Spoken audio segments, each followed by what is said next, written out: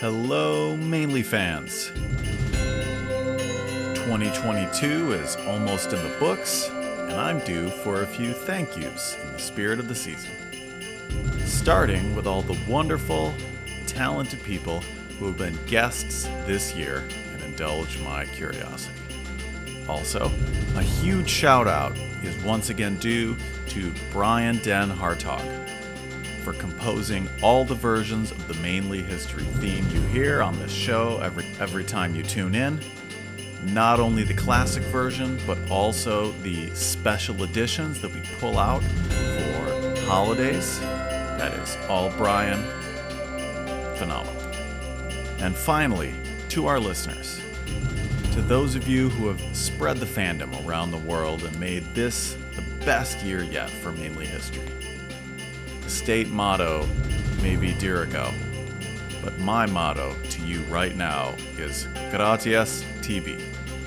Thank you. Our final show of 2022 brings you a returning guest, the one and only Vaughn Joy, scholar and fan of all Christmas movies, here to discuss a recent addition to the Christmas cinema, starring Anna Kendrick, who is unquestionably one of Maine's most significant cultural exports of the 21st century.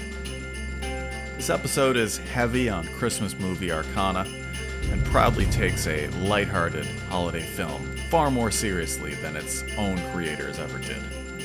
If that is not your idea of a good time, then this will not be one of your favorite episodes.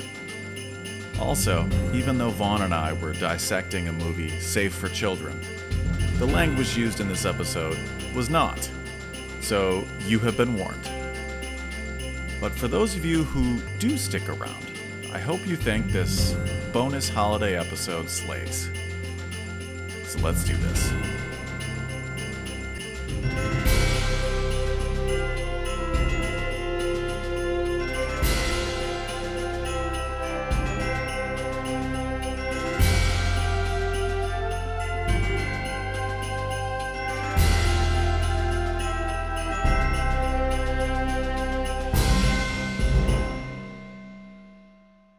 My guest today is Vaughn Joy, PhD candidate at University College London, co-host of Impressions of America podcast, and returning Mainly History guest, a Christmas fan favorite from last year's cinematic critique episode on Maine Christmas movies, however tenuously connected.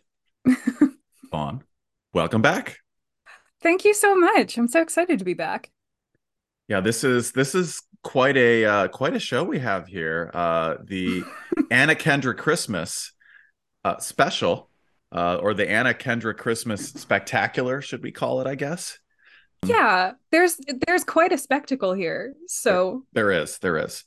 We will be getting into some other highbrow Christmas themes. Of course, the show just can't avoid highbrowness. But we should begin our talk with just highlighting the beloved main connection of today's show, and that would be one of Maine's most beloved cultural exports, the one and only actor and singer, Anna Kendrick. Vaughn, what is your favorite Anna Kendrick production? that is a good question. Oh, I don't know actually. What is Anna Kendrick in? Oh, Maybe Pitch Perfect. yeah, she's in Pitch Perfect. She's Yeah, in, Pitch wasn't Perfect's it? great. Yeah, She had a small role in Twilight, which my younger teenage true. self would really admire that one. Mm-hmm.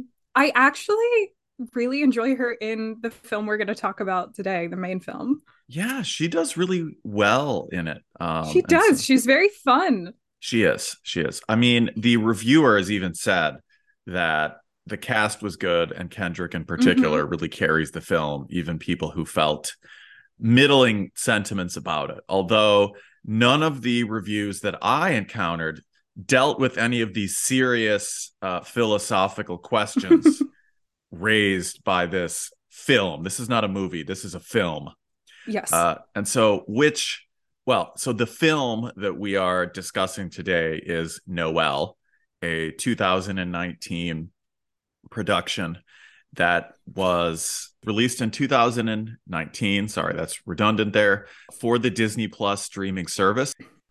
It was written and directed by Mark Lawrence, whose best known film is probably Miss Congeniality. He did a lot of work with Sandra Bullock and Hugh Grant earlier in his career. And then he also wrote and directed Noelle. So that's what we're discussing here. Briefly, we should just say about Kendrick's main connections. She grew up in Portland, according to the website virtualglobetrotting.com. They actually had an aerial shot of her childhood home, which seemed really creepy. Yeah, don't like that. Yeah, I don't like that. So I'm not going to say like what street she was on, but it appears to be in the Rosemont neighborhood of Portland, off the peninsula. I did not buy her autobiography to read because I don't read really any celebrity autobiographies, and also I'm very lazy. But some internet sleuthing led me to Bon Appetit magazine, which asked her about her favorite Portland restaurant, and this was in 2018, and she named Street and Company, which is on Wharf Street, and coincidentally or not, this is one of my favorite Portland restaurants as well. My family and I refer to it as Fancy Fish. It is very high end. I do recommend it. Not like unattainably high end, but just like nice. And when you're in the waiting area, you can get served drinks and appetizers, and it looks kind of like feels very rustic, or like you're in a ship. So like that. She attended Deering High School, and her family's one of her favorite main locations is Sebago Lake, where they go on day trips. She, in solidarity, she avoided the Old Port Starbucks because it was new and like harming local businesses when she was growing up. She was born in 1985, so she's close to my age. I would just like to throw in, though, that I do not run a universally anti-Starbucks show. I find that some of these stores are full of really, I mean, that the workers there are great, go unions, but the Starbucks in the Hay Building, aka the Flatiron looking building on Congress Street in Portland, I wrote much of my dissertation there. They were super awesome, so I just want to give the staff in the Hay Building, the Starbucks, a big shout out. So anyway, that's the Anna Kendrick Maine connection, which she periodically brings up and embraces. And because maybe various Maine newspapers, they appear to be somewhat celebrity thirsty in the sense that like they're very eager to claim Anna Kendrick. And she's not trying to avoid Maine. Like, she clearly has verbalized she would kind of like to come back, but she just wants to be in Hollywood. So anyway, this is not a completely strained association that we have here, because Anna Kendrick herself is very vocally pro Maine and does return back to her hometown regularly. So there you have it, the Maine connection. Let's get to this film, though, our launch pad for our wider discussions. But there's a lot to cover here. So Vaughn, what is the basic plot summary of this cinematic delight? So, Noelle, Anna Kendrick, is Santa's daughter, and she has an older brother, Nick, who is played by Bill Hader, and he is fantastic at every line in this film. And Nick is supposed to be Santa this upcoming Christmas, because the Disney film, starts by saying that Santa died, which is Yes. a wild thing. Yes. So this means we see him like, before he dies, and they imply an ailing Santa was riding around in his sleigh in whatever his last Christmas was, because they make no claim that Santa like took a Christmas off because he was ailing. Yeah. So this means an ailing, failing, dying Santa was schlepping around the world mere months before his demise, which was 5 months before Christmas. So Santa died in July, if we're doing the math. Well, further than that, because when Noelle gets to Phoenix, okay, so plot summary, Yes. she convinces her brother who is stressing out and really doesn't want to be Santa. He's not good at it. She convinces him to like take a mental health weekend and go on holiday for a weekend. And he goes to Phoenix, decides that he loves it there and doesn't want to come back. So Noelle has to go to Phoenix, try to convince her brother to come back. Meanwhile, Billy Eichner, for some reason, is also in this movie. And he is being propped up as the new Santa and causing all sorts of havoc in the North Pole while Noelle is trying to find Nick. And ultimately, at the end, Nick and Noelle come back so that Nick can convince everyone at the North Pole that Noelle should be Santa because she's the one with the real Christmas spirit. She has the quote unquote twinkle. The twinkle. Yes. The twinkle.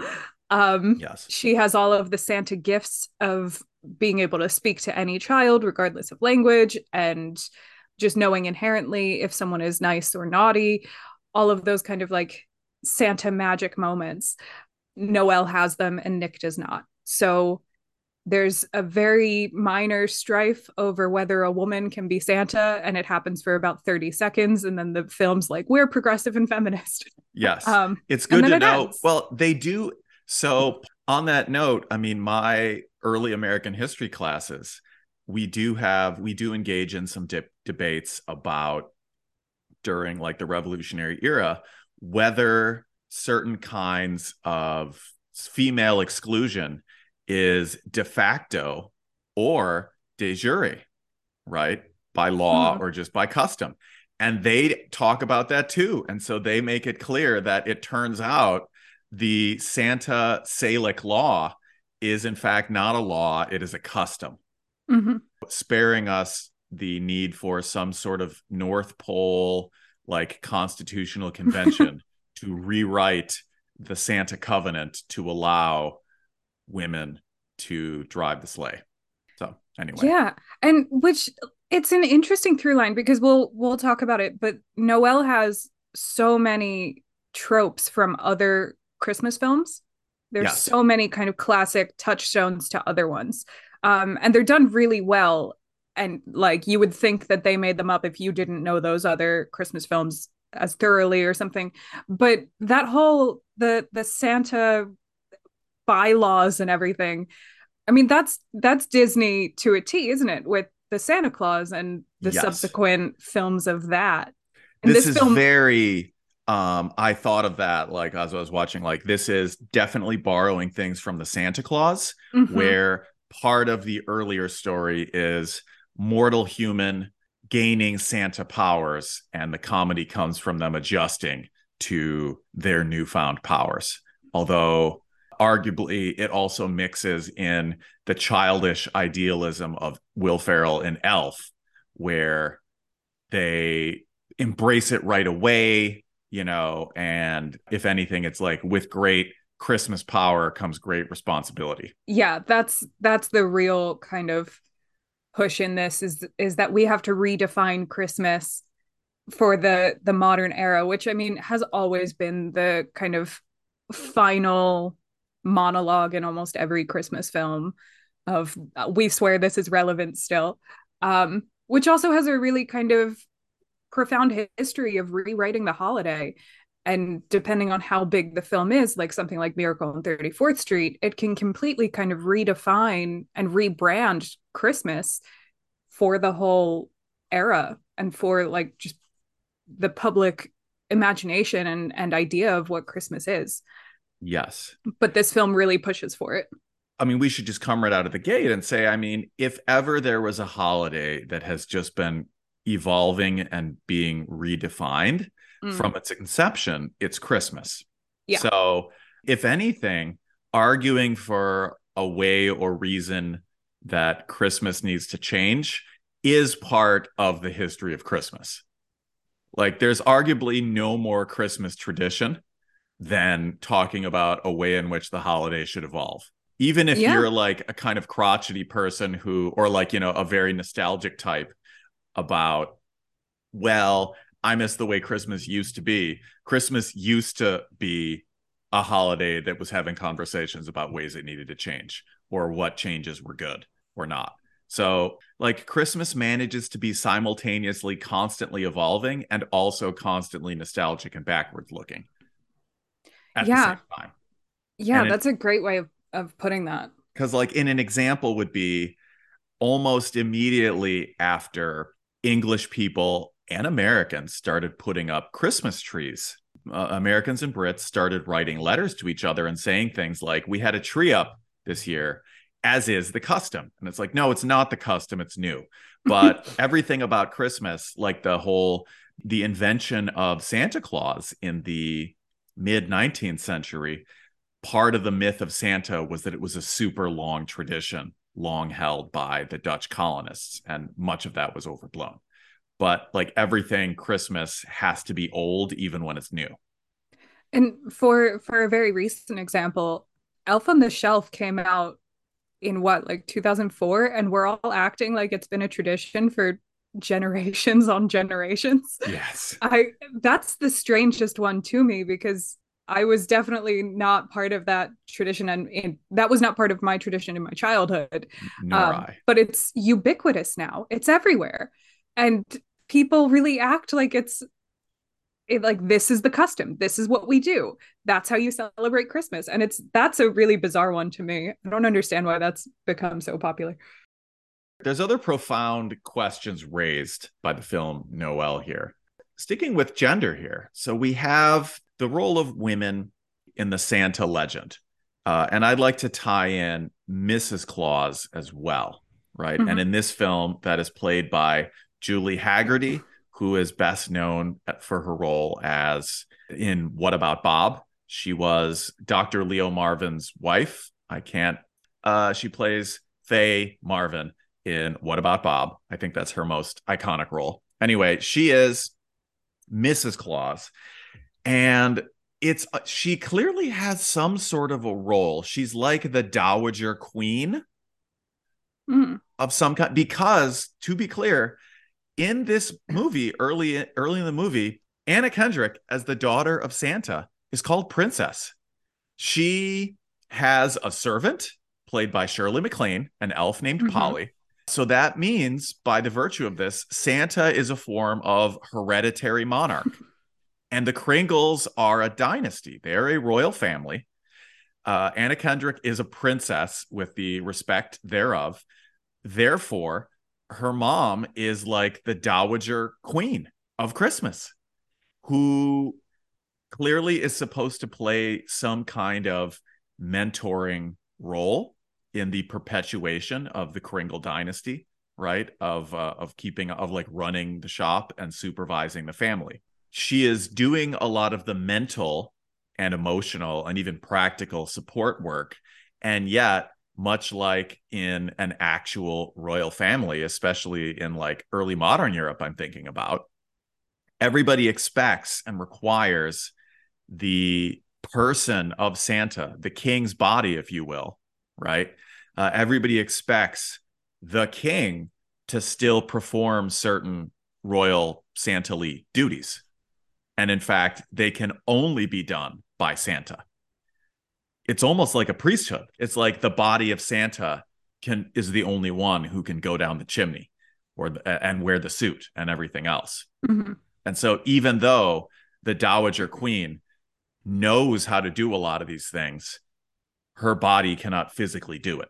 And that really passes to her daughter as well because she's not the Mrs. Claus, Mrs. Kringle figure. She really isn't doing any of the kind of emotional and mental support for her son.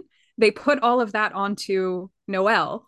Right. And even from a young age, in the very first scene where she's having this kind of flashback to when she was a child and Santa's there, her dad is there.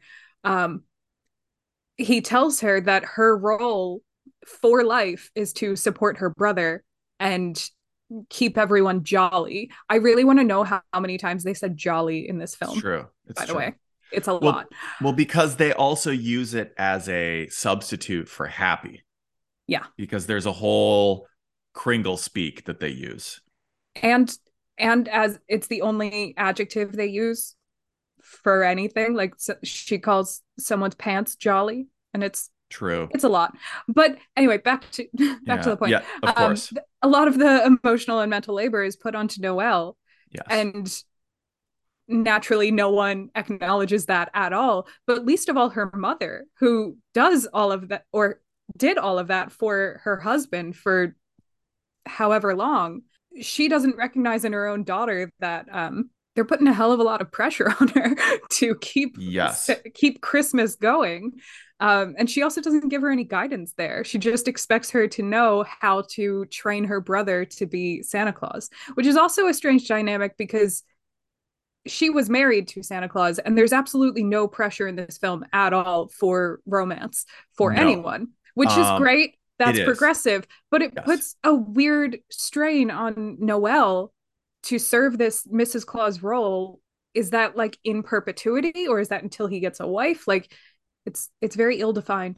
She's like a Harriet Lane to President James Buchanan, our bachelor president, who Mm. needed a first lady, but was unmarried, whether because he was gay or just because he just was a confirmed bachelor in a non homosexually inclined way is unclear.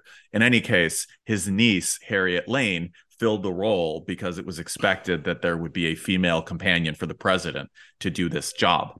So Noelle is a Harriet Lane type figure for this.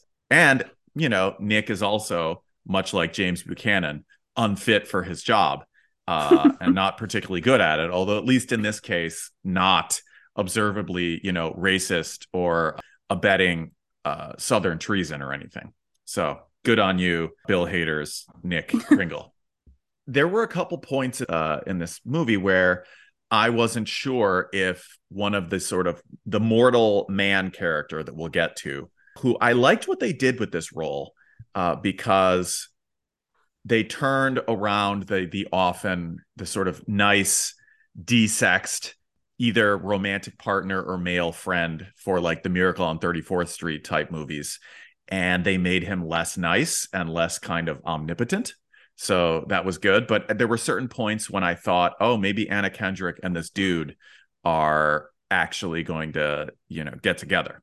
Mm-hmm. And there was one point where she's never seen or she doesn't know what sunblock is because she lives on the North Pole, which seems dumb because if you go to the polar areas, there's a ton of sun shining everywhere. And in fact, the Inuit, they have these snow goggles to prevent snow blindness. So really, on the North Pole, they should know about sunburn and sunblock and everything. Anyway, so he's smearing sunblock on her face, and it looks like they might have a moment, but then they don't.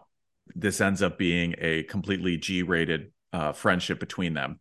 And unlike Will Ferrell's Elf, who eventually has some form of sexual awakening, Anna Kendrick appears to not, which I thought was an interesting choice.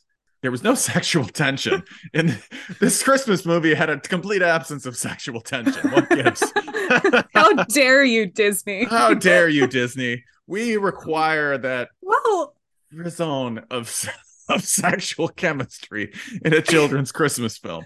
it's an interesting critique because that's what the Santa Claus 2 is about. It's about finding him a wife, and it's Right. written in the law that he cannot be Santa unless he has a Mrs. Claus by his side. And Yes. he like traps a woman into having to move to the North Pole and lose her like hard-earned principal's position in a high school. It is kind of a mark of where we're at now in 2022 that 20 years ago the Disney Christmas standard was it's written in law that he needs a wife. I mean, And Vaughn, let's be real. If your choice was between being the principal of a high school in the United States of America or moving to the North Pole and being the sexual companion and helpmeet of St. Nicholas, I know for me that is absolutely no contest. There are okay, a lot of things I would fair. choose above principal of a high school in the United States. Yeah, I but think they I think our film review, by the way, this is probably just going to get an explicit rating, so it's okay. There's just no way around this. Um, This is going I in the bonus episode files or something. I don't know what to do. That's fair. Yeah. I do think that, I mean, that film, she in the Santa Claus 2, in defense, she really loves her job, and she has a whole monologue about how she's worked very hard to get to this position, and this is what she's always wanted to do with her life. And then Tim Allen's like, you have 2 minutes to decide whether you want to marry me and give up your entire life. And then also Wow. have a strange kind of body transformation into Mrs. Claus like he did to be Santa Claus. There's really no room for her to make these decisions for herself Oh, because they're on a time limit. they really pulled a Kate and Leopold with that one. Yeah, he kidnapped her. He Yeah. kidnapped that woman and she never went back to her regular life. And that was the Disney standard then. Yeah. I mean, it wasn't just Disney. Again, Kate and Leopold is that entire Yeah, yeah. supposedly storybook romance where Meg Ryan, she ends up deciding to move back in time with a 19th century prince and risk, dying of a terrible disease and all kinds of like sexism and awfulness and abandoning everyone she ever knows to go into some sort of weird time space continuum wrinkle, and everybody just sort of claps for her and is like, goodbye, you're gonna die before I was ever actually born, and the end. Like, Hmm. you know I was somewhat disturbed by the implications in Kate and Leopold, That's also the whole premise of Outlander. which I have not Well, seen. I know it is oh, well, that's the popular. premise of Outlander. And then Katrina Balfe also goes forward into time again to see her daughter, and then she and her daughter come back in time together. That's a spoiler, but from like 6 years ago, so I Okay. don't know if that needs a spoiler. But and it's all for this like amazing romance. But if you really think about it for more than a second, it's like this is not actually ideal for anyone All right. involved. Can we stay on the Mrs. Claus theme for a moment here? Because I think Yeah. there's a this is a rich vein to be dug, mined, whatever. I think in certain ways, having Julie Haggerty as the only Mrs. Claus in this film, they don't give her a first name, which is really unfortunate. Although certain films do not. But it's the stock character for this role usually is supposed to look like a sort of grandmotherly figure, sort of like a female Keebler elf, but Mm-hmm. just bigger. And so the fact that they chose Julie Haggerty, who her hair is longer, she looks a bit younger. She's not, sort of a rotund she Santa companion or something, right? I thought that was interesting. And I think that, maybe they should just continue breaking down these various barriers of Mrs. Clausitude, like in terms of who can play the role. And it made me realize I'm a little surprised, going to be honest, that Tyler Perry has not made a Christmas movie in the Medea cinematic universe in which Medea becomes Mrs. Claus. Mm. Like, seriously, because like Tyler Perry has made a ton of movies and they're all just like huge moneymakers. How is it that Medea has not been Mrs. Claus yet? That's a great point. Yeah. Tyler Perry, get on that. Come on. Also, Medea as Mrs. Claus, would have a very active role in the doings of North Pole affairs. Mm. That's interesting. And that brings up the only other kind of modern Mrs. Claus that we have, which is Goldie Hawn in the Christmas Chronicles franchise, which is a Which I've Netflix. also never seen, but please go on. Okay, so they really kind of revolutionize Santa and Mrs. Claus in that because they're played by Kurt Russell and Goldie Hawn, and they make them very sexy. Like they're very, Oh, very attractive and like okay. wearing red leather and like sunglasses and like gorgeous, like she's in this gorgeous gown. And that is that was very exciting for me the first time I saw it because in the Christmas Chronicles, the first one, it's very Kurt Russell centric. And then in the last kind of scene or something, when he goes back to the North Pole, they reveal that Goldie Hawn is his Mrs. Claus. And they've been a couple for many decades in real life. So it's nice to see them together on screen and as Mr. and Mrs. Claus, but the whole dynamic is not like the old Coca-Cola Santa and Mrs. Claus like you were describing.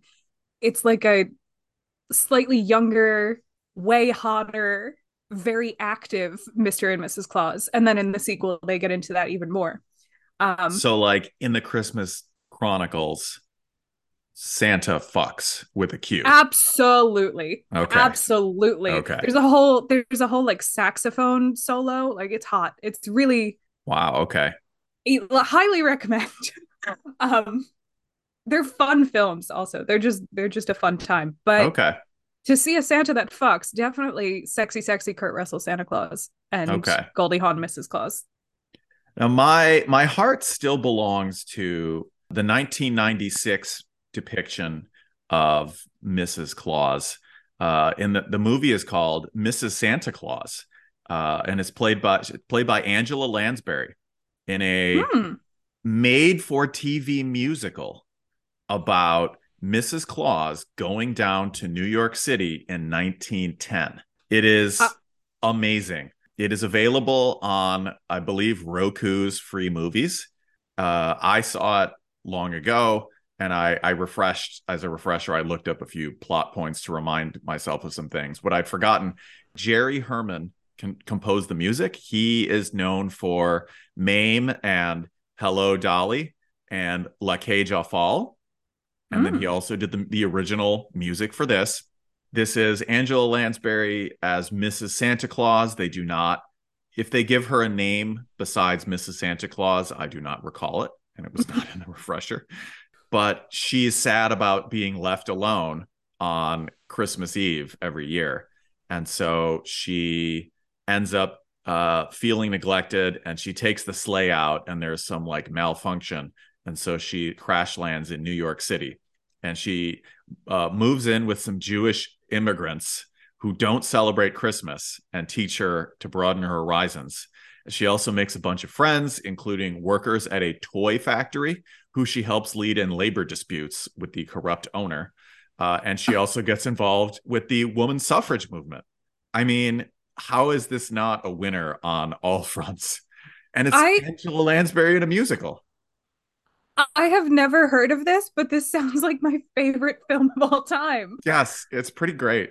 It's pretty great. I think I don't remember. There's only one song in there I remember being like particularly memorable, but that said, it doesn't matter. Just the entire premise right there, makes it better Yeah, than like half of all Christmas movies ever made. that sounds fantastic. I'm gonna look So that up this yeah, evening.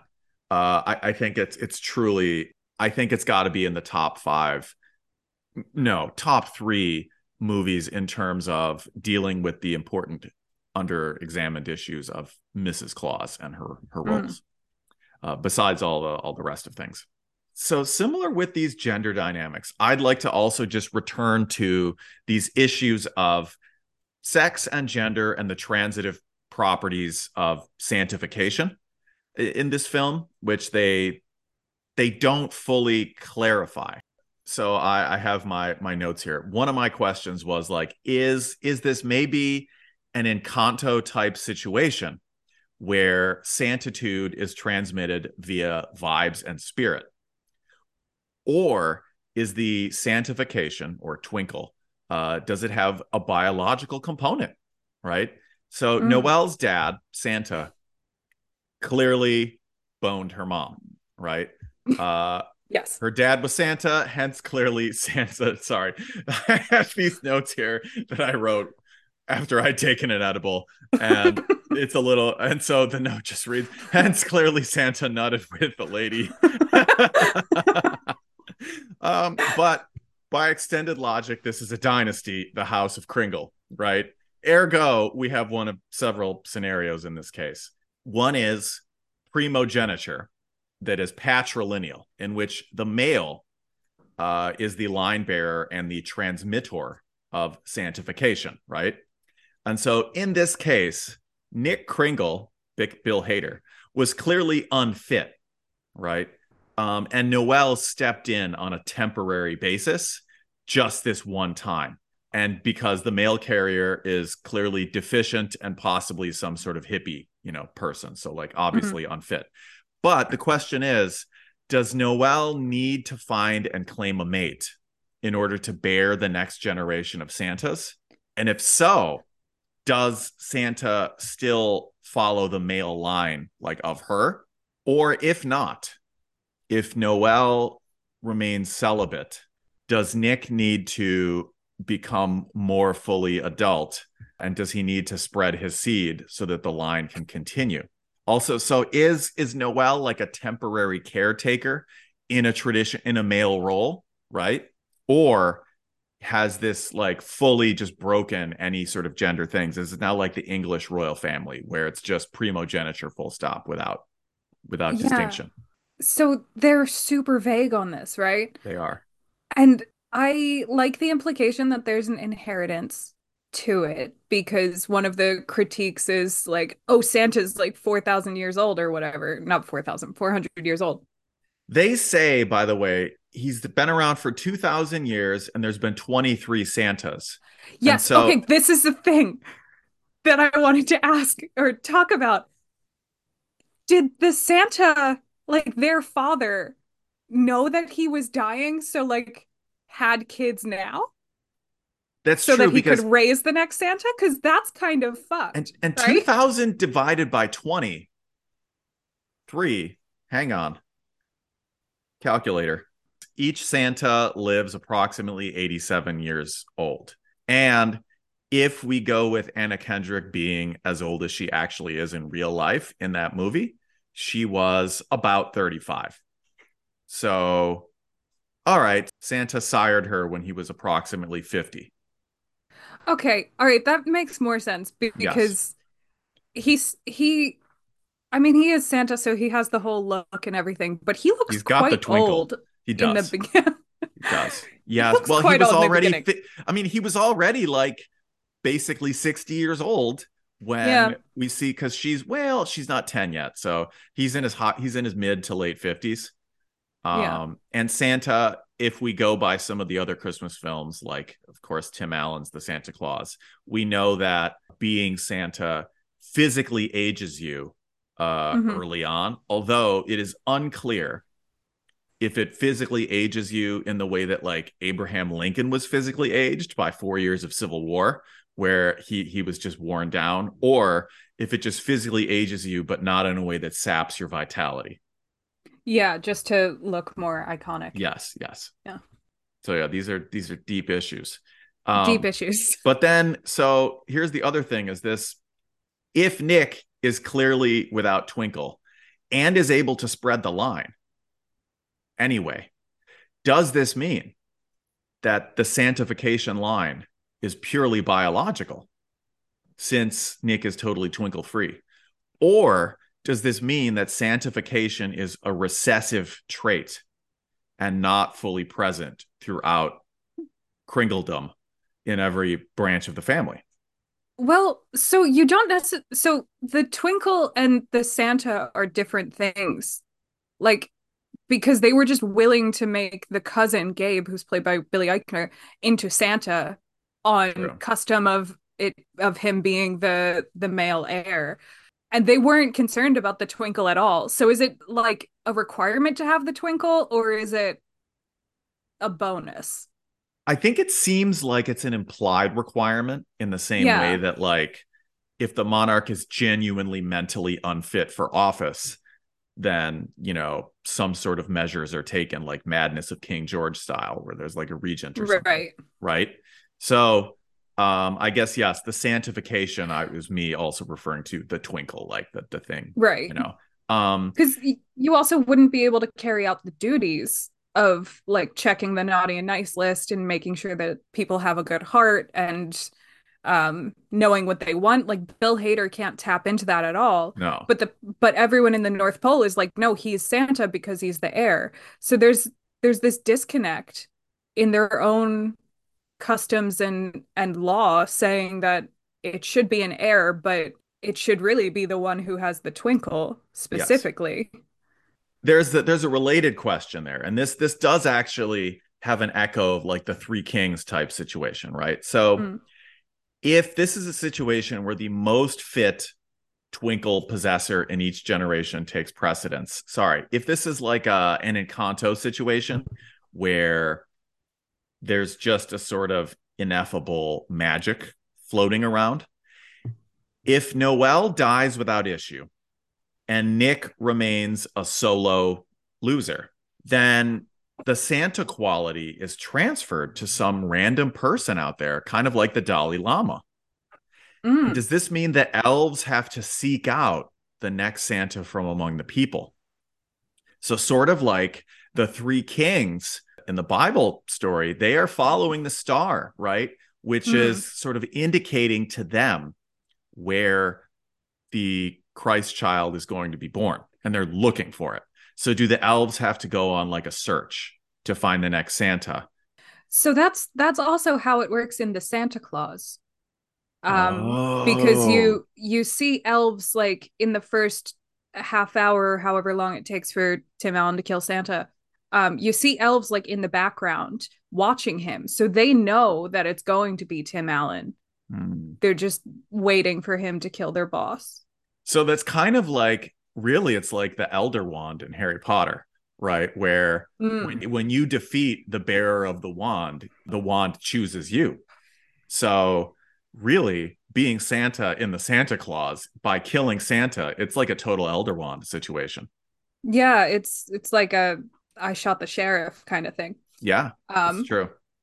which actually originally for that film, Tim Allen wanted to shoot Santa, and like the original plan was that Tim Allen would be standing his ground and shoot Santa for being on his property. But That is Disney, such a Tim Allen I know, idea.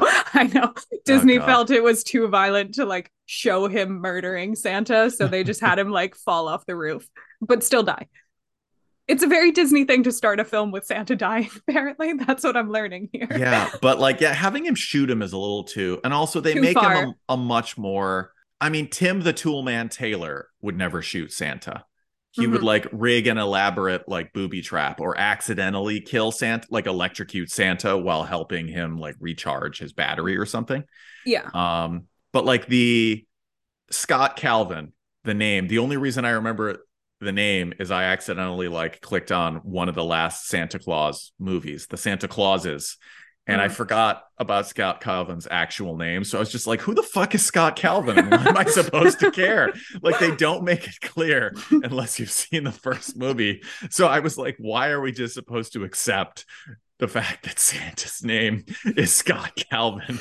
Like, that just seems real fucked to me. But anyway, then I sort of remembered, oh, right. If we accept that we live in the Tim Allen cinematic Santa Claus universe.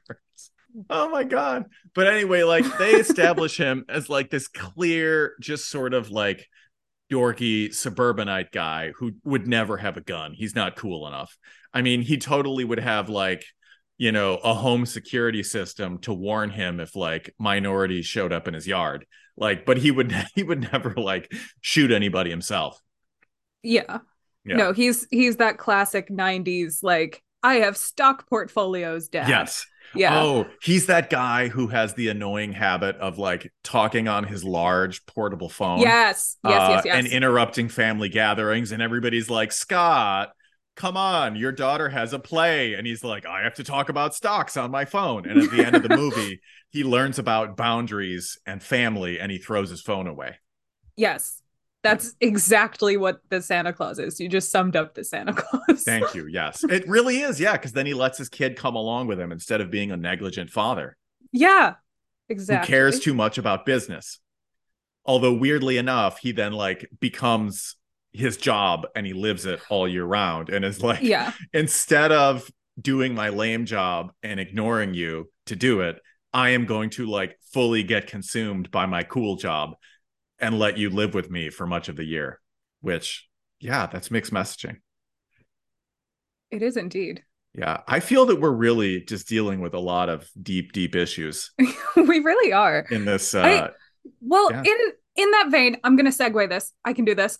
In that vein, in the Santa Claus, Scott Calvin's whole thing in his previous life is that he's like an executive in a toy company, and he's nixing toy lines and everything because they're not profitable, even though kids love them, stuff like that. And then he becomes Santa and learns, like, oh, kids do love toys and they're meaningful to them beyond my bottom line, whatever. Right.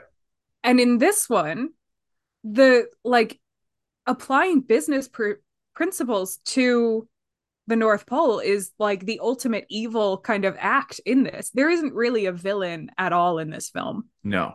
Which but is also the very modern Disney. yes, Like where increasingly like in Encanto, the villain is just the house, there's something wrong with it, and then they all have to like fix it.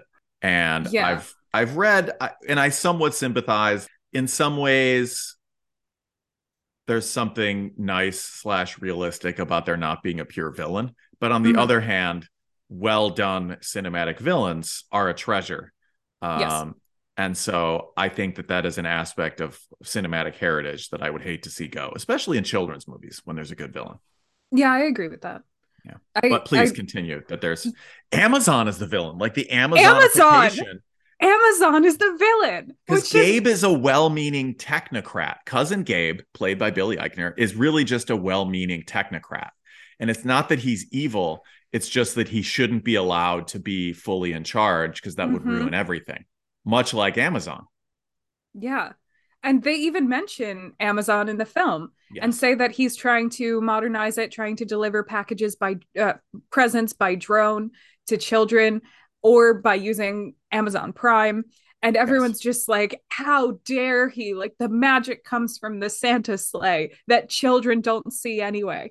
And there's a real push by Gabe for automation in the North Pole and efficiency and putting all children into an algorithm to see if they're naughty or nice. Math is Which evil. That's math just a fact. math is evil. Yes. But it really comes down to like the algorithms. So this Yeah. film weirdly has a very specific and poignant argument to be made about the algorithm kind of society that we're living in now while it's on Disney Plus, which is hilarious. But Yes, like it's that whole aspect of the film is really fascinating. it is. And it bears mentioning that part of the early innovation of Santa in 19th century America, which really produced Santa Claus in his recognizable form, as Stephen Nissenbaum has argued rather Mm-hmm. insightfully in his book, The Battle for Christmas, and which Nissenbaum was himself our very first Christmas guest. And gotta say, I'm just a huge, huge fanboy of all things Nissenbaum and his work. So people should go back and listen to that one. Uh, Absolutely. but Nissenbaum has argued that one of the things that Santa does is you look, the workshop is very old school. There's no robotics or technology. And so one of the things that Santa does is he enables Americans to hide and obscure industrialization and capitalism from the commercialization of this holiday, because Santa allows you to still have gifts and, well, stuff without having production and business and modernization, which is all very crass and, problematic. And so Santa was a way to get around all this and to conceal or obscure the problematic aspects of modernity. That I agree with. And it's really interesting with this film because they walk a weird line.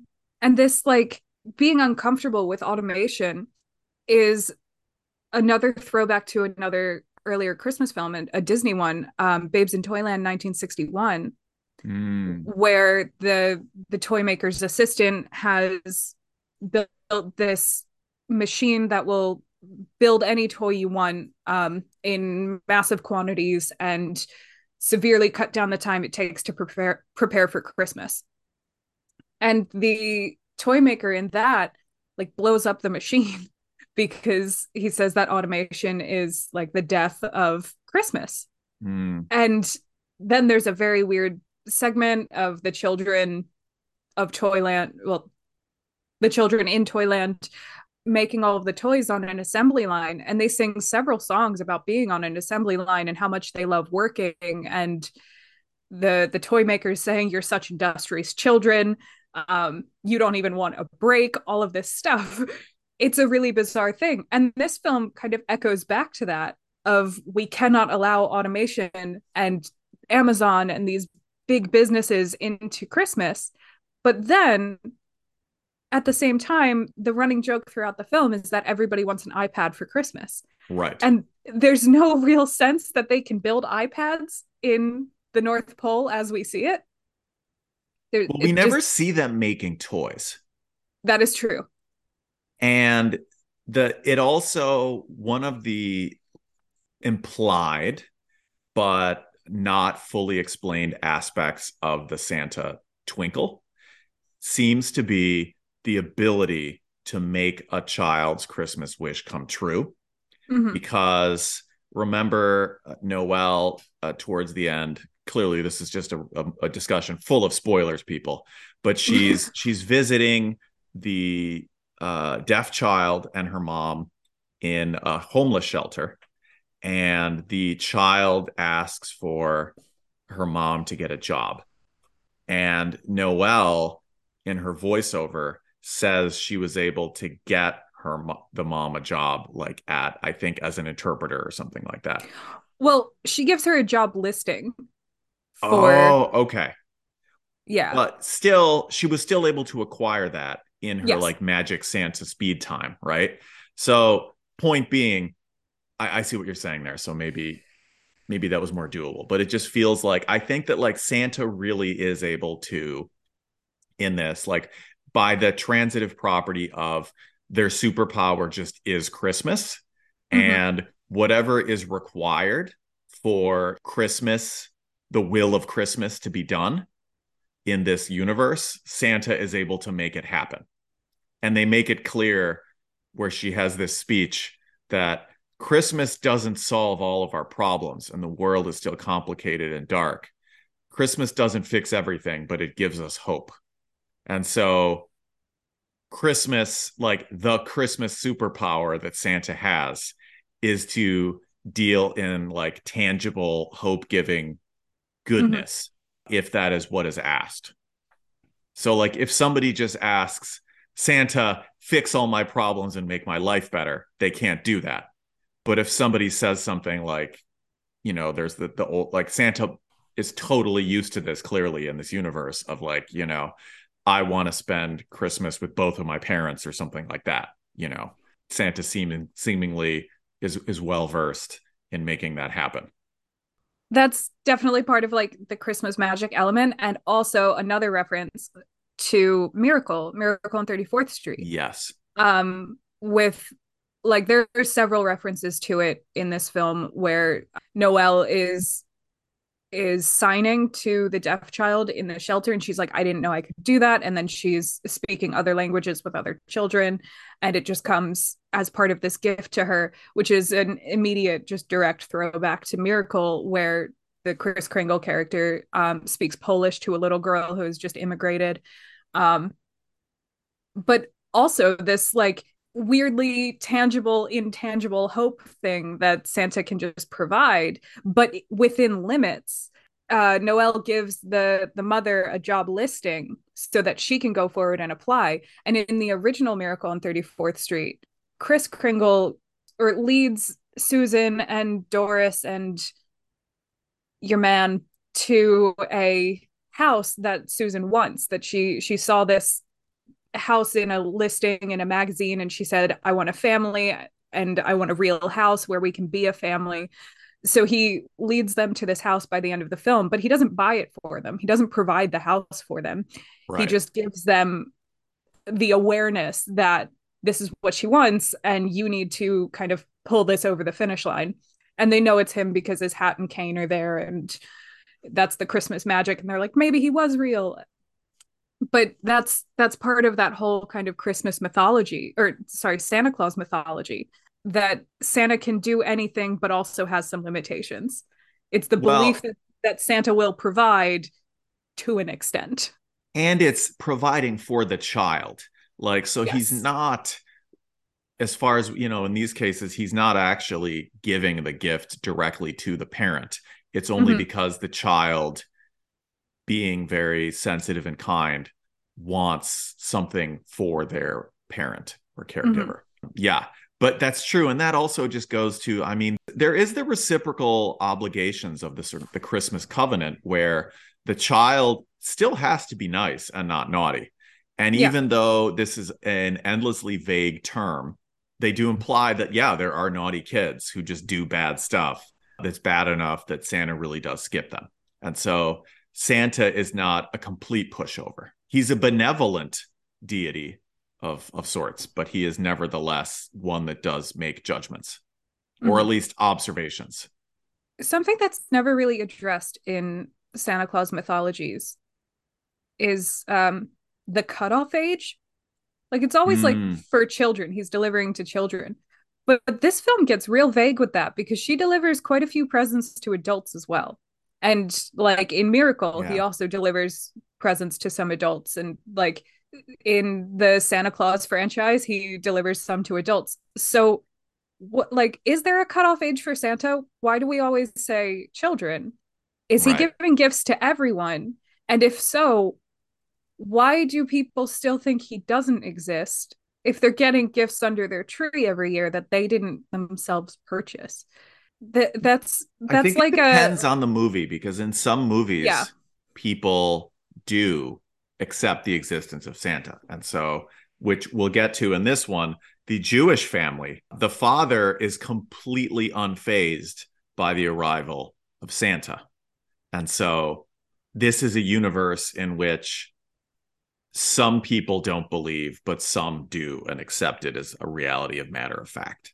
And I think arguably, no, the movie Noelle doesn't overuse for its humor adults just not believing that she has Santa magic. Like, Mm-hmm.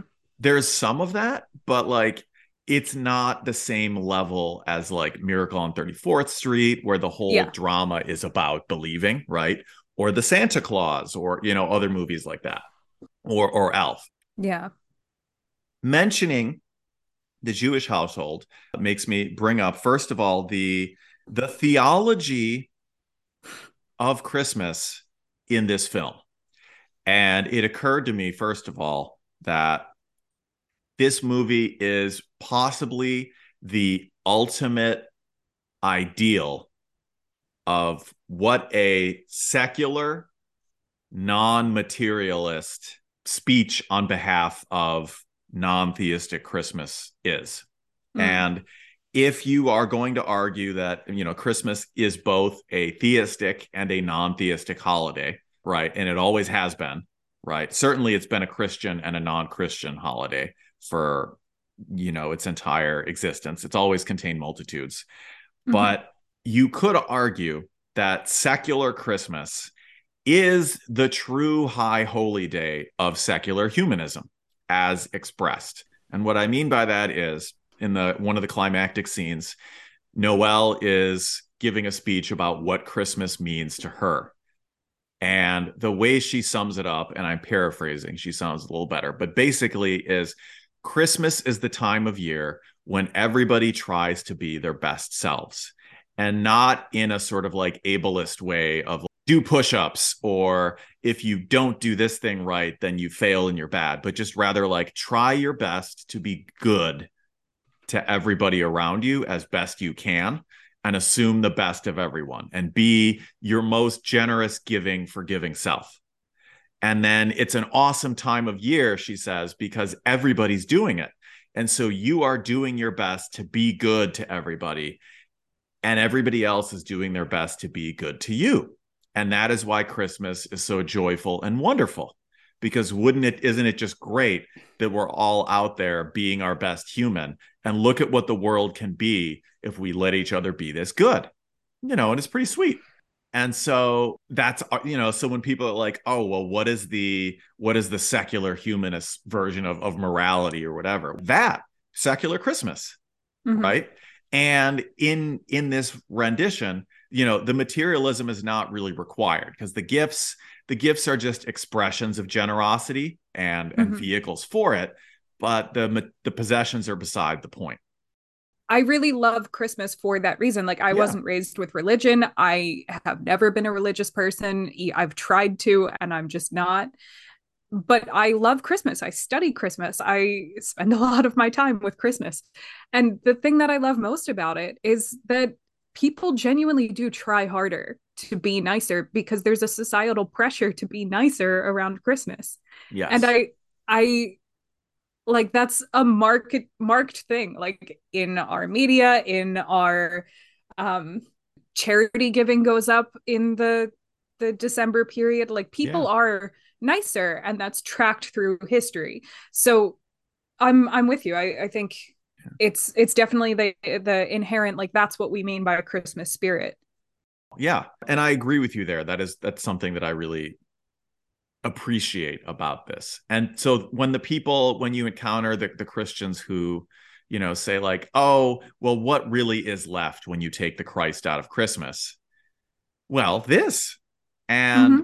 I think it's still pretty good. And I'm not saying like the Christian Christmas is I like that story too. I was raised on it, and I don't know now, I don't consider myself a Trinitarian Christian anymore. I sort of read the book, if you will, and I found it unconvincing. I find the Christmas story to be, I think, the most compelling and resonant and rich of the theistic Christian tradition I was raised on. But this movie literally does. It takes the Christ out of Christmas because they even have people saying, "Oh my Garland" instead of "Oh my God." So they're living in this world in which there is no God.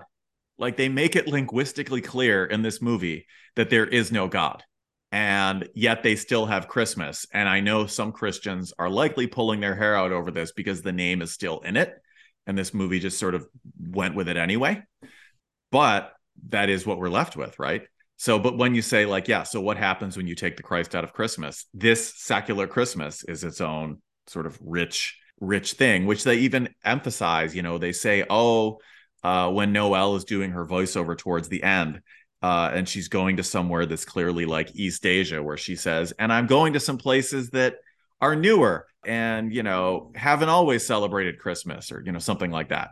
And so there is that angle here, gesturing to the detachment of the essence of the holiday from Christianity, is obliquely at least addressed in this film. Which brings me, if this is a universal holiday, this movie has possibly perplexing or troubling implications Mm-hmm. for Jews. So to set the table. So there's a brief scene where Noelle as Santa is stomping around, and she's still like figuring out her job. And she goes down a chimney into a house where the family is awake and they're eating Chinese food. And the dad looks at her and says, "We're Jewish." And she just sort of blinks and looks at him and then leaves and goes back up the chimney. So, one, the Jews are aware that Santa is real Mm. and they just don't participate. But two, even though Christmas in this movie is unmoored from theology, the Jews are still not participating. And so there are several possibilities here. So if Christmas is a non theistic universalist holiday, the Jewish family's abstention from the gifts of Santa could mean one of several things. One is Jews have their own special holiday that is existing near Christmas and is not hostile to it, but it is quasi identified like Christmas. Oh, wow. Well, so now I'm reading my own notes that I wrote. And so I have Jews have a special holiday that is existing near and not hostile, but also quasi identified as like Christmas, but not totally and somehow Jewish and special. Therefore, needs to not have Santa put his fat skid marks on their special faith with globalization and capitalism. Fair, plus Christian pogroms and other such unpleasantries. But list two, as I call it. So there is a darker possibility or implication, though, of Noel's encounter with this Chinese food eating stereotypical Jewish family. And that is like, there's a real like Der Sturmer-esque uh, possibility, unintended, I think. To be clear, we don't think that this movie was intended this way, but Mhm. the movie presents Christmas as this unobjectionable, faith-free ode to human goodness, since it's basically just be your best self and love everyone day. And yet, the Jewish family is volunteering that it is not partaking fully in this universal feast of love and the human spirit, alone among the earth's people depicted in this film. Therefore, Noel marks Jews as a people apart, defined principally by their abstention from this wonderful, magical peak of human joy. Isn't that something that Goebbels would try and put in a movie? Just asking questions. That was my note from last night. Hmm? Woof. Woof. I mean, I as you say, like it is played as a throwaway joke. And like I really don't think that anyone meant anything intentional by No. it. Anna But Kendrick, we love you. This was not your yes, we intention. we do love you and we know you didn't write it. But those kinds of throwaway jokes are very important to kind of the construction of cultural ideas. Did old Santas back in the day have official mistresses like the kings of old? Was there an official position like in Ancien Regime France? Or are we to go with the more asexual assumptions of the film? Right? I like I get that it's like a Disney film and they don't want to we're like we're empowering women so we're not making them get married or anything. But when the whole system is an inheritance and a dynasty, where are they planning to go with this? Because she is 35 and he doesn't have the gene. So like what's the plan here? Well, so she Like needs to just fly down. She needs to fly down and claim her Santa rights with mm, this jaded male friend of hers yes. who she had the sunscreen moment with, but mostly bonded through his child, which is very Miracle on 34th Street. Hmm. Um, so I think that's what it is. Noelle needs to go and claim her rights. Yeah. That's And the second one should be about that. yes, Which is also what the second Santa Claus was it about. should be. There needs to be a sequel, like a Prima Nocta or something. If she just, even if maybe, so maybe maybe it's going to be like Orlando Bloom and Keira Knightley at the end of the third installation of the Pirates of Mm, the Caribbean trilogy. And I know there's a fourth and a fifth, but let's stick with the trilogy, right? Where Will Turner becomes Davy Jones, right? And hmm. he has to go and do his job. And then he returns once every 10 years to fuck Keira Knightley, right? So maybe Noelle will do something like that with this private detective jaded friend of hers, where she mostly lives on the North Pole, but she like occasionally flies down to Phoenix, which like of all the tropical paradise places, really Phoenix? Anyway, she just goes down to Phoenix to have some Santa relations with this man. Yeah. But I had other really profound implications coming from this movie. I had another thought regarding the cinematic universe implications of this film. So, Frosty the Snowman is part of the acknowledged reality in this cinematic universe. And so, if this means that characters from Christmas movies are real, what about Ebenezer Scrooge? Right? Mm. He is a, this is now part of my late night notes, but he is a human and not snow, but he's basically Christmas canon and not a copyright infringement in the way a Mickey Mouse character would be. So maybe Scrooge can stay even if like the Grinch cannot. Although Frosty was trademarked somehow, I'm not sure. Maybe Grinch too. Although maybe only post Reformation. Although it's a good question, since both Scrooge and the Grinch are known for their pre-reform demeanor. because they're not discussed like, hey, I love that guy Scrooge. He's totally cool and was a poop guy for a bit, but now he's totally cool. Instead, everyone is like, oh man, Scrooge is a butt, and I hope he gets better someday. I mean, he does every time we watch him. So my realization is Scrooge living in a big old Groundhog Day where like the Mm, icon of Scrooge, because if Frosty is just alive as a person in the cinematic universe, so too could Scrooge be. But Scrooge is usually acknowledged as being a character in pre-Reformation Scrooge, right? yeah. No kid ever wants to meet post-reform Scrooge as a character, right?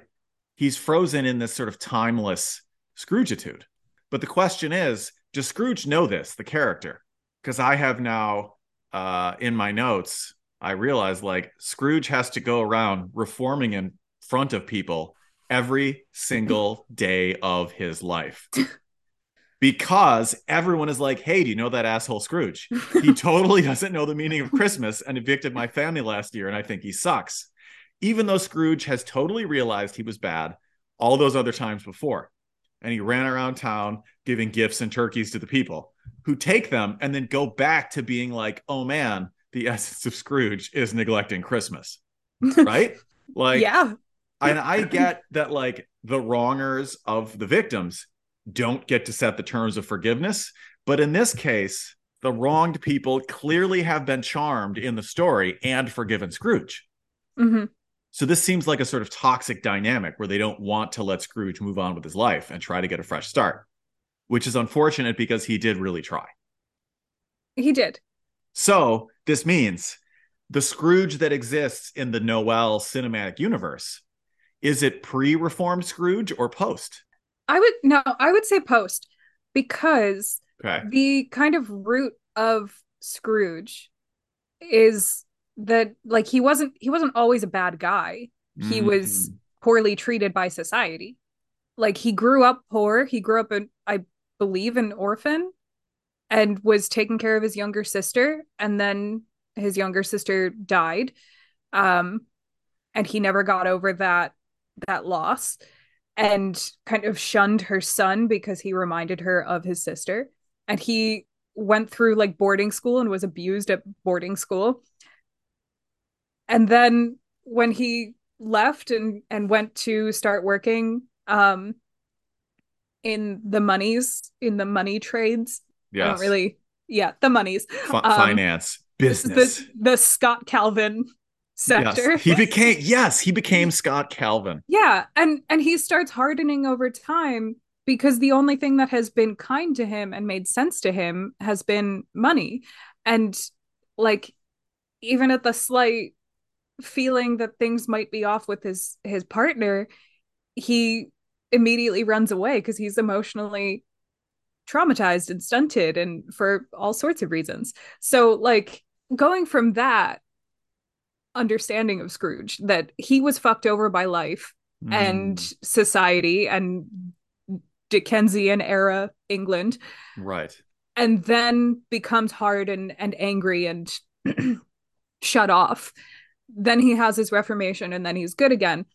I would say that we're in a post Scrooge Reformation because all of the similar or adjacent kind of social settings that he was in that made him jaded and hard, we see parallels of them in Noel. And everyone in Mm, those settings are kind. So like they wouldn't go down the Scrooge route. okay. What I'm saying is we have learned a lesson, like in the Noel universe, they have learned a lesson from Scrooge. Okay. That makes sense. And in that sense, Scrooge is, and there's the crossover because Santa's also in C.S. Lewis's The Lion, the Witch, and the Wardrobe. Mm-hmm. Um, Edmund, the fallen and then reformed child, younger boy child, is sort of the Ebenezer Scrooge of The Lion, the Witch, and the Wardrobe. And he then establishes like a healthy role for himself in the stories in the future books as well, where even though he's remembered, much like Scrooge is, for his jerk phase, that is not the sum total of him, and he was always fundamentally good. This just got we pulled in C.S. Lewis. So this means which one of the Kringle dynasty was it who appeared in The Lion, the Witch, and the Wardrobe to go give the gifts to the Pevensie children that allow them to slay the White Witch? If this story happens in the 1940s, is that Noelle's dad or her Um, grandfather? Probably her grandfather, if it's in the Hmm. 40s, Yeah. unless it was like her dad's first Christmas or something. Oh, yeah. Yeah. As opposed to his last Christmas, where he's failing and dying and he's staggering around. Oh man. So we've covered a lot. We've covered a We've lot here. covered we've covered so much. Yes. Just like this film. It has so many Christmas film tropes that I was like playing bingo throughout it. Like it really is a remake of A Year Without a Santa Claus and also The Santa Claus and also Miracle on 34th Street. Like you could frame this film as a remake of any of those Yes. It's true. comfortably. Like Uh even down to Blue Christmas playing oh being yeah, a that's year right. without a Santa Claus and Mm-hmm. like using the young like immature reindeer pretending that he's a dog and walking him and like being in a tropical-esque climate like Phoenix. Like there it's really bizarre how many similarities there are with these other films and also her reference to Frosty being real. Frosty is a Rankin Bass production, so is she aware of Rudolph. the Rudolph and the Year Without a Santa Claus? Is she Mm. thinking as she's going on this journey, like, wow, this is just like that time with my granddad or something? Yeah. Well, and so we live in a Rudolphless world. Yeah.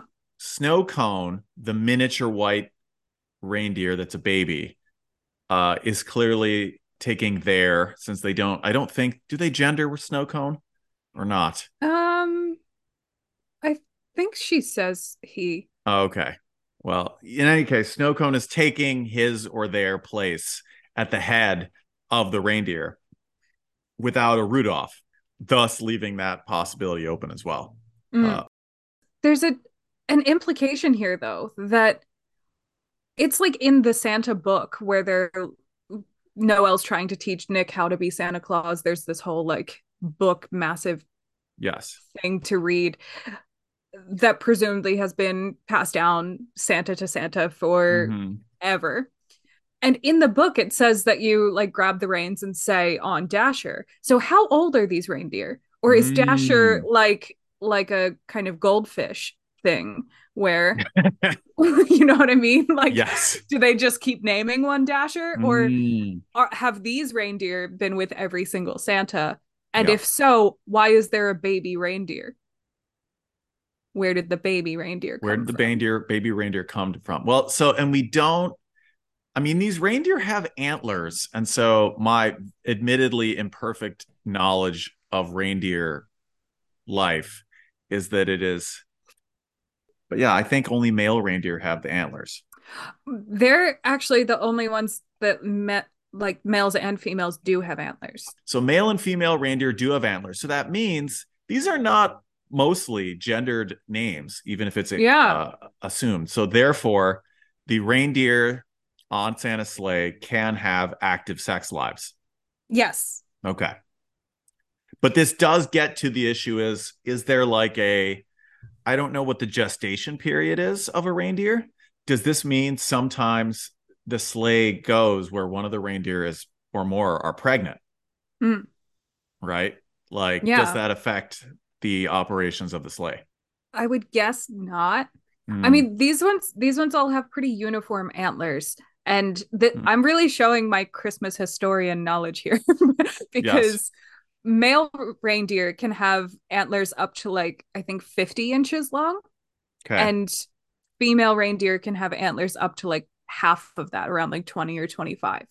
So all of the ones on Noel's sleigh have pretty uniform. They look like copy and pasted reindeer. Mm, So I don't think there would be a problem with the ones leading the sleigh having active sex lives with each other. but we don't see any other reindeer around.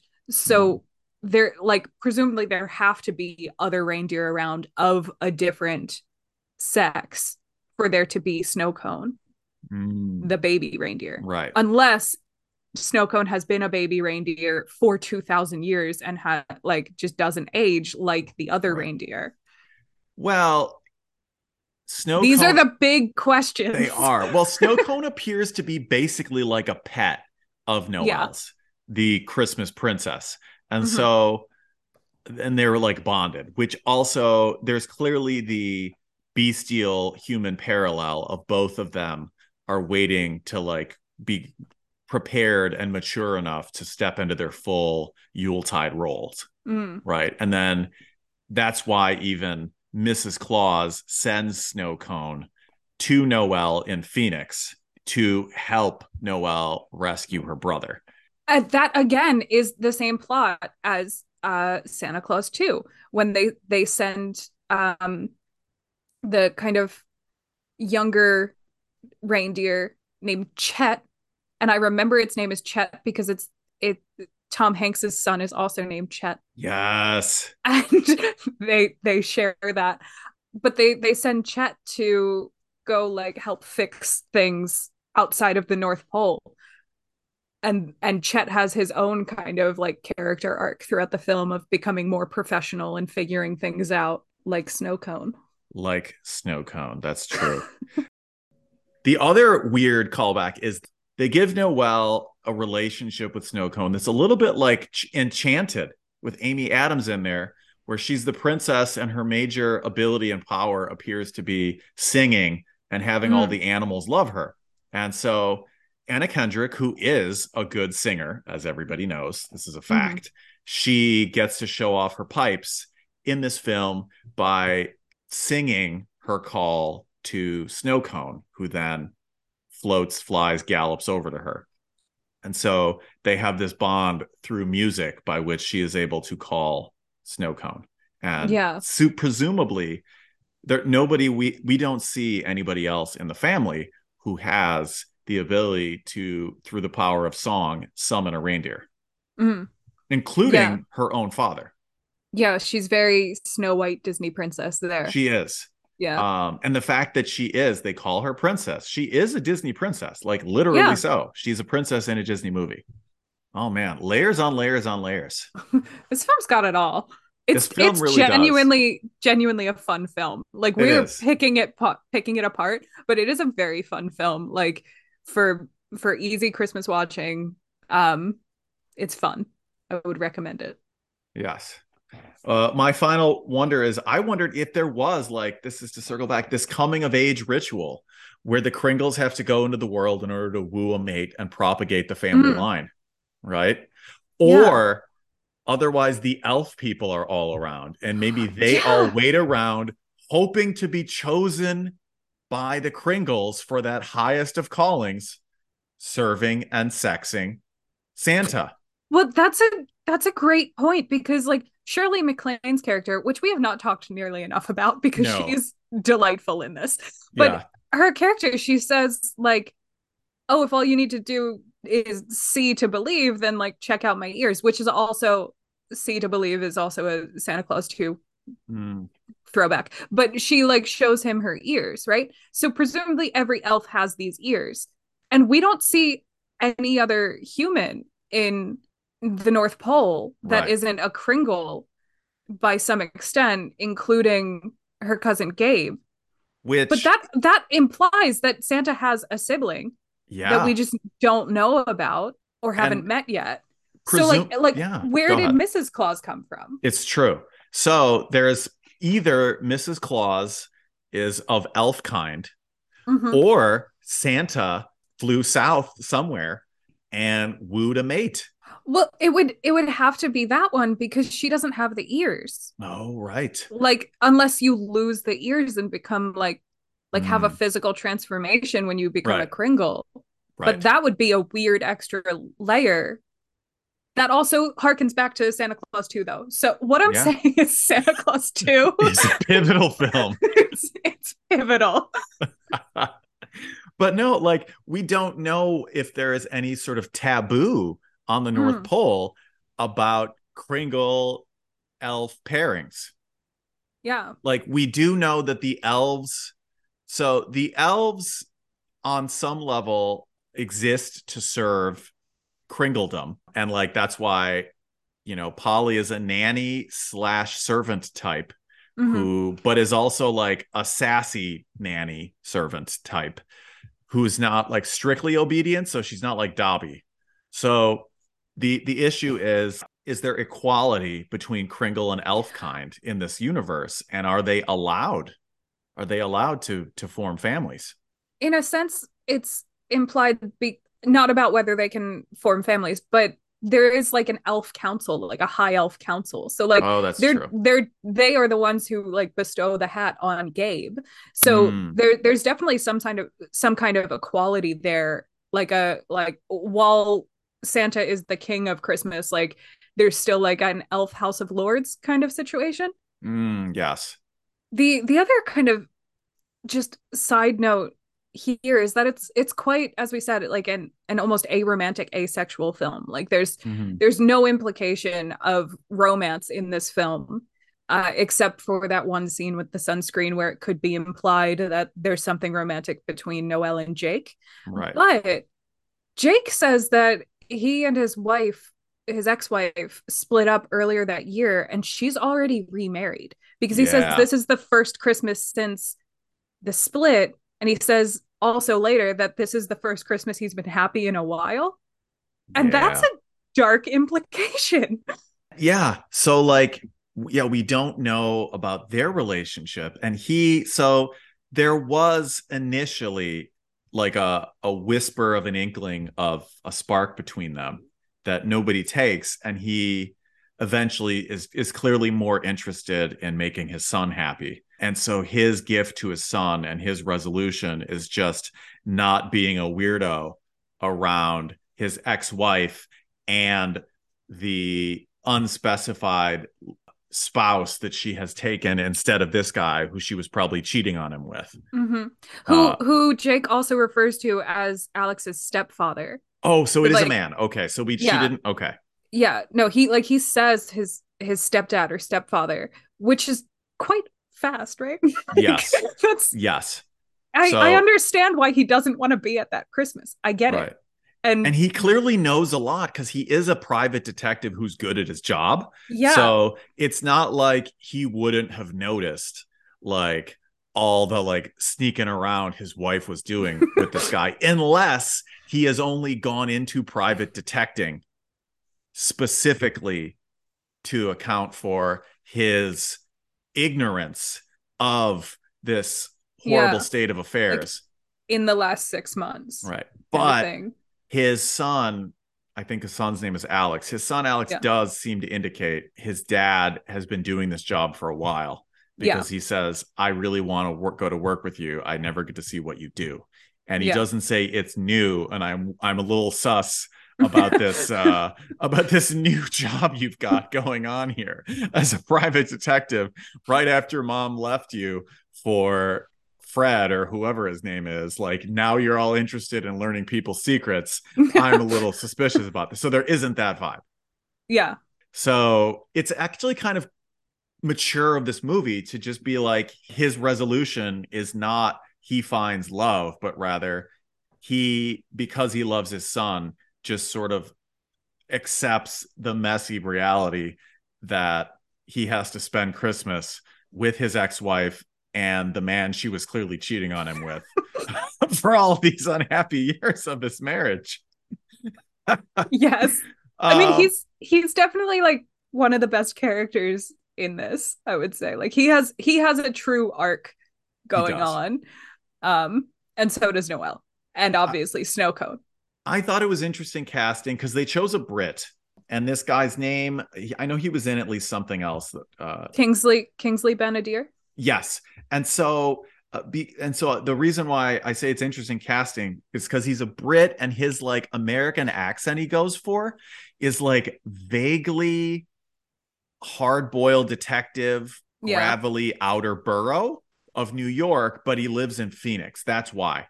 Yeah. You know what I mean? There's just like a hint of some sort of clearly like, yeah, like hard, like cynical, world weary detective accent he chooses.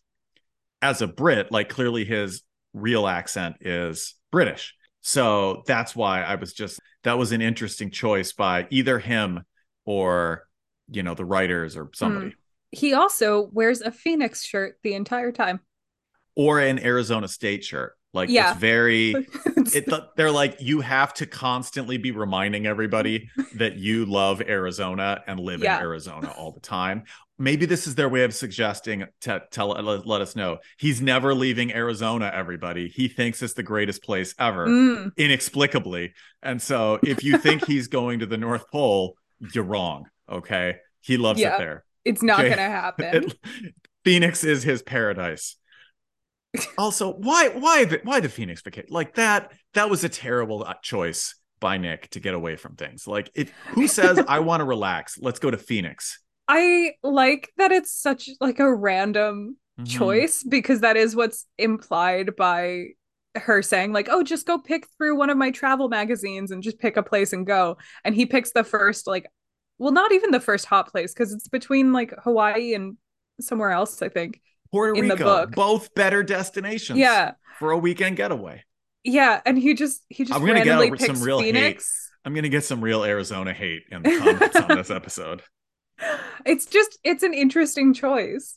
But maybe it's Yes. because it's such a stark contrast to the North Pole and it's not as like tropical or like colorful or anything like Hawaii in those depictions in those travel magazines. Like it was the most stark contrast between where he was and what he wanted being heat and also a year without a Santa Claus.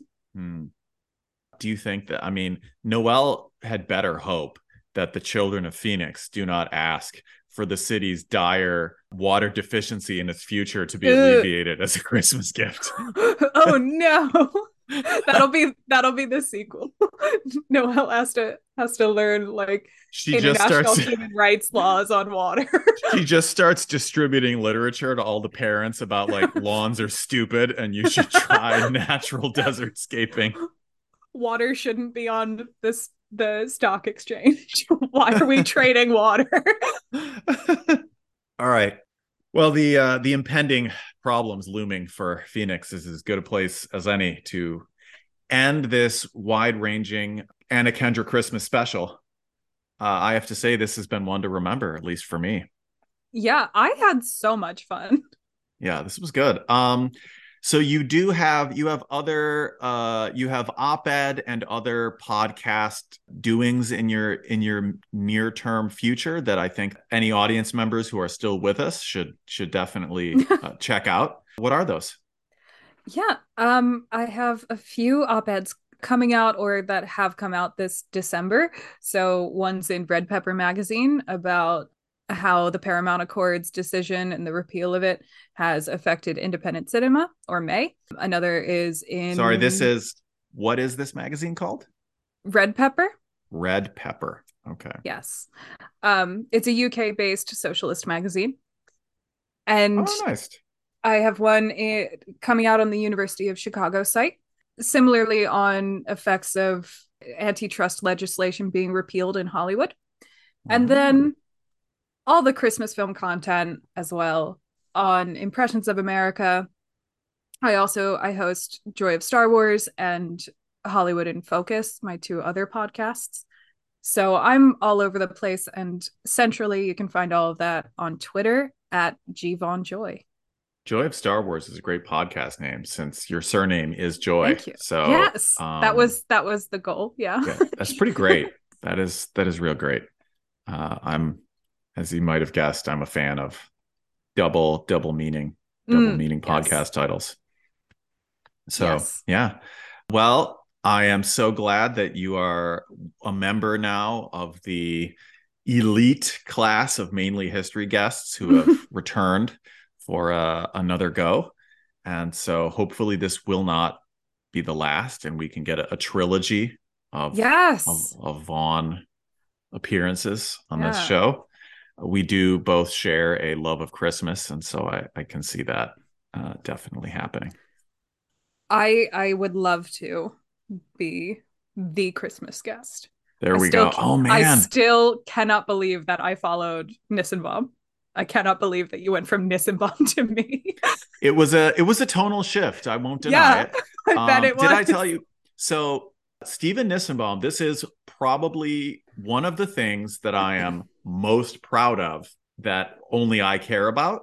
He officially passed his Christmas crown to me. He's retiring from Christmas commentary and history Mm, of Christmas etude. He's interested in classical music, Handel, I believe. And so I did, if people listen to that episode, we played a game where I tried to stump the king, where I read pairs of anti Christmas quotes from like a real Puritan, like anti Christmas sermon, and then one that I made up. And Steve Nissenbaum had to try and identify which was the true and which was the fake. mm, And for 2 out of 3, I bested the king. And so amazing. I engineered anti Christmas deep fakes that were able to fool the master. And so he said he was passing the torch on to me. And I have never in the history of the world has someone been so proud with so little reason. And that was me. So I'm yes, I'm very jealous. it was pretty Very great. jealous. Yeah, I had a good time with that. Enough of decorating my own tree, pointing out my own Christmas decorations. We wish everyone the happiest of holiday seasons, wherever and however you celebrate. Happy holidays, everybody. That's our show, and that's 2022, folks. We'll be on a holiday hiatus and back at you better than ever in late January.